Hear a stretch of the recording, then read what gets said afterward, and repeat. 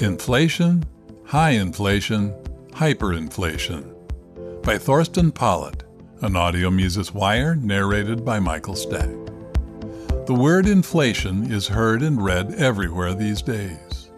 However, since different people sometimes have very different understandings of inflation, here is a definition. Inflation is the sustained rise in the prices of goods across the board.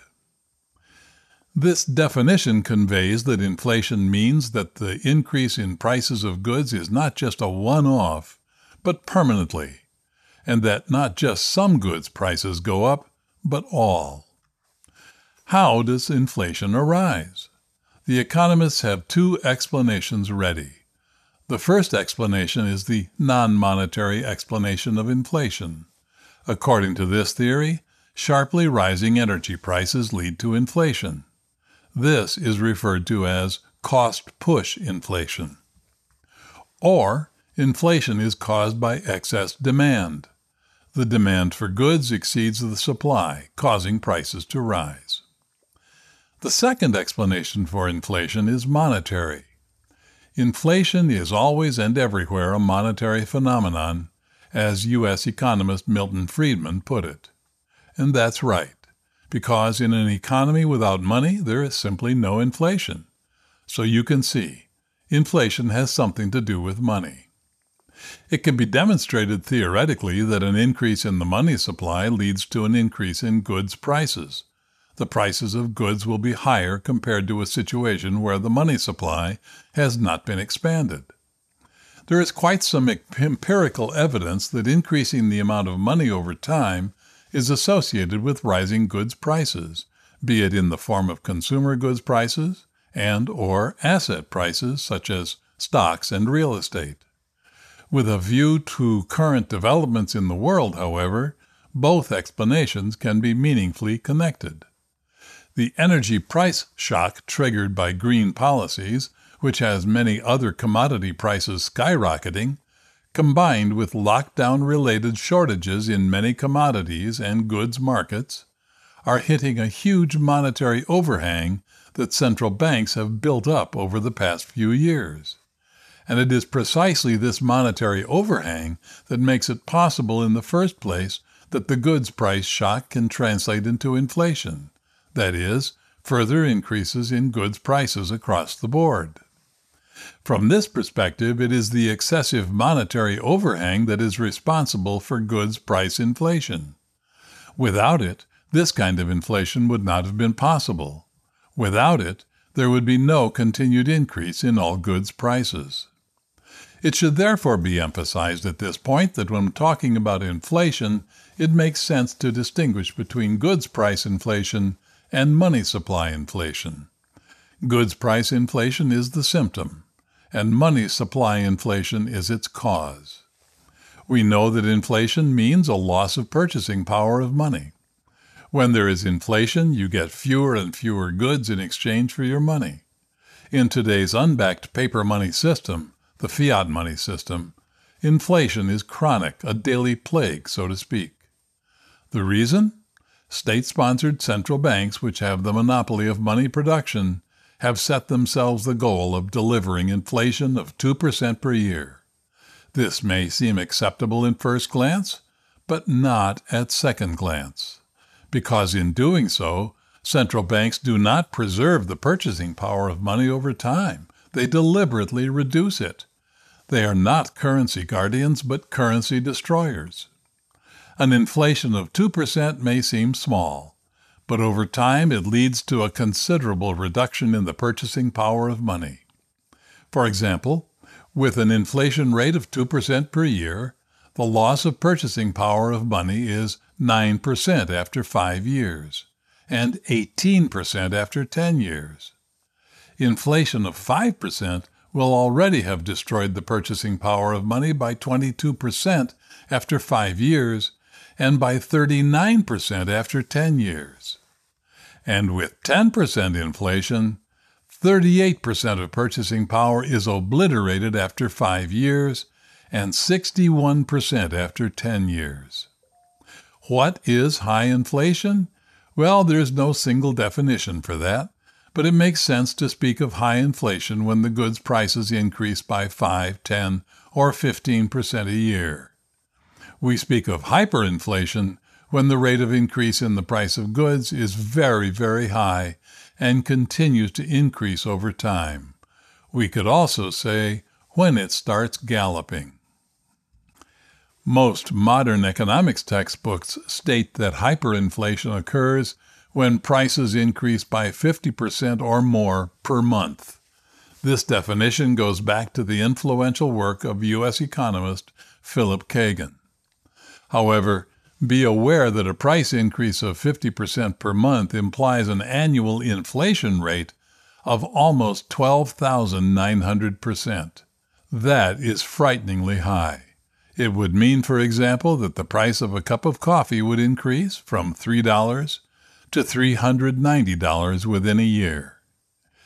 In view of the devastating effect of hyperinflation on the purchasing power of money in a very short time, it makes economic sense to set the threshold much lower and to speak of hyperinflation already when there is a permanent price increase of, say, 3% per month.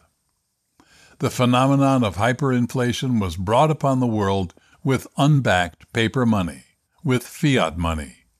Hyperinflation was and is inextricably linked to fiat money. The reason is that the state central bank can, simply put, increase the amount of fiat money at any time and by any amount.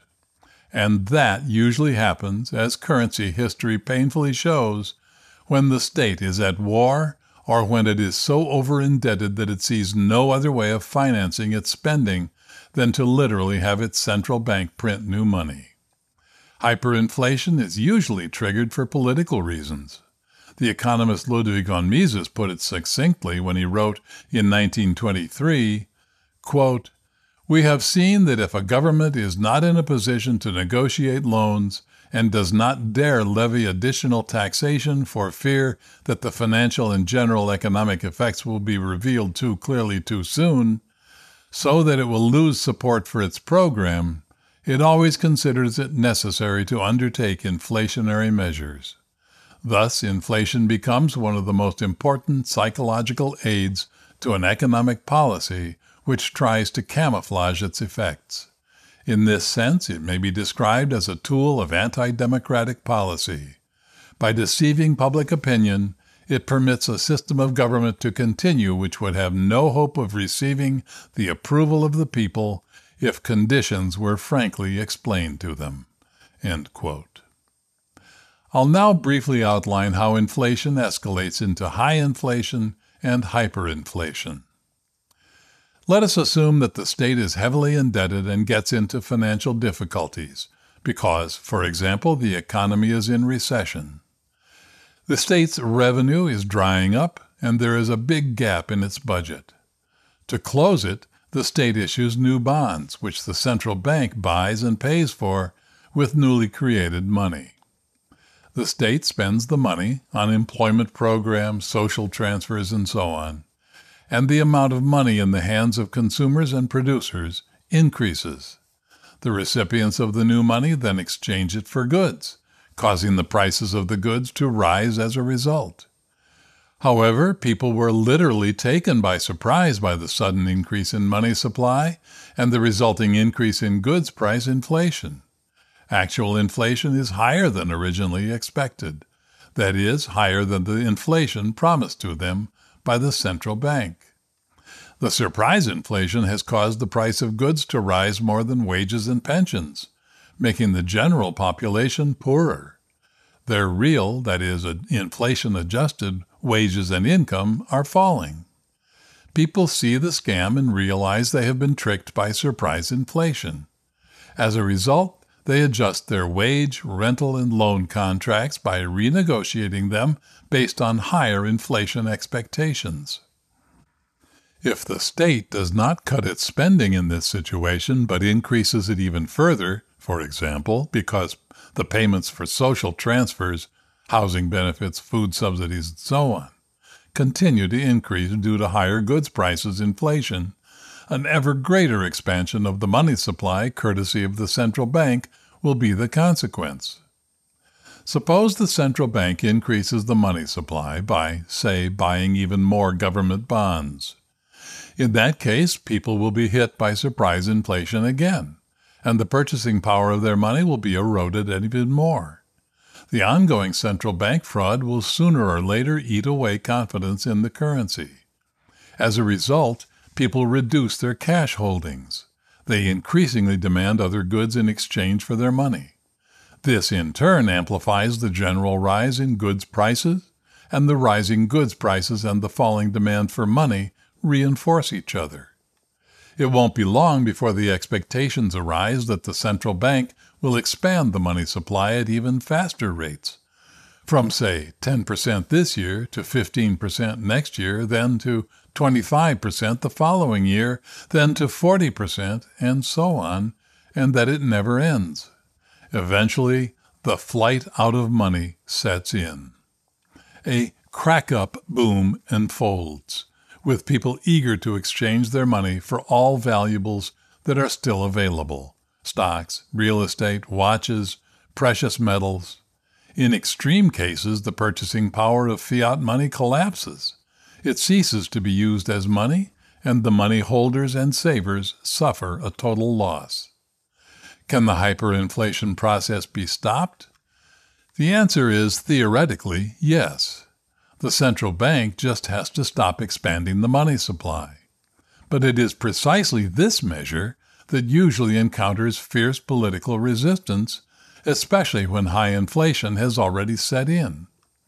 Above all, people dread national bankruptcy, the economic and social crisis and the chaos that would ensue. The state-appointed central bank councils consider it their duty not to let the state go bankrupt in an emergency, even if that destroys the value of money. In highly indebted, extensive welfare states, the danger of hyperinflation is particularly great because here, very many people depend on the financial handouts of the state and prefer, at least initially, that the state remains liquid, even if it means rising inflation. At some point, however, the economic costs of hyperinflation will become unbearable. In that sense, hyperinflation cannot go on forever.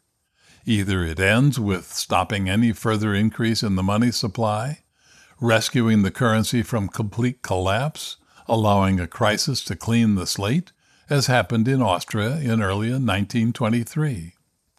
Or it ends with the purchasing power of money being completely destroyed, and the thus destroyed currency being replaced by a new one as part of a currency reform.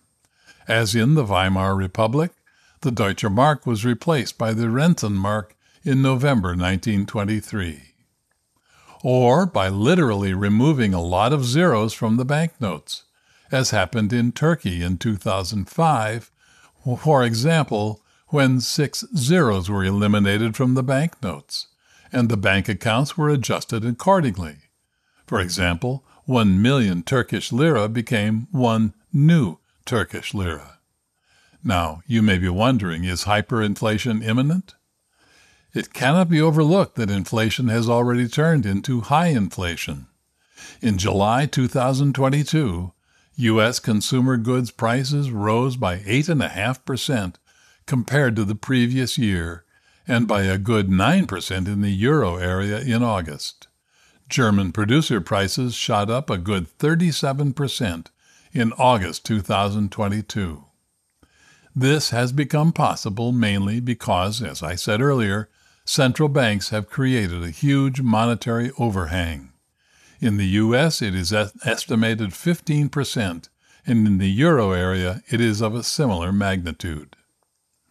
As a rule of thumb, this means that goods prices will continue to increase at around this rate, in the sense that goods prices will increase by 15% in total, or by around 7% per year over the coming 2 years.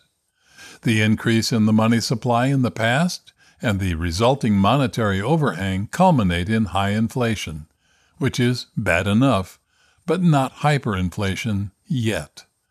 There is certainly no reason to give the all-clear, however, because central banks' policies in recent years have made it unmistakably clear that printing new money is seen as the least evil in times of distress.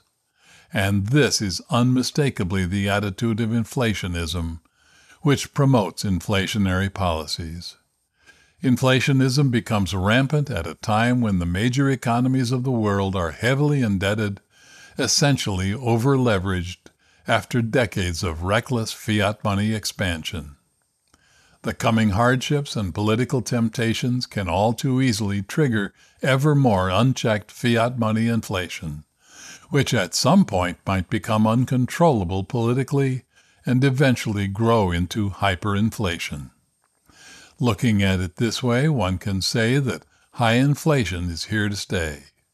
Hyperinflation may not be at our doorstep just yet, but it is getting closer to our house every day. If the currently prevailing mentality on economic and socio-political matters does not change very soon, hyperinflation will come knocking and eventually kick in the door.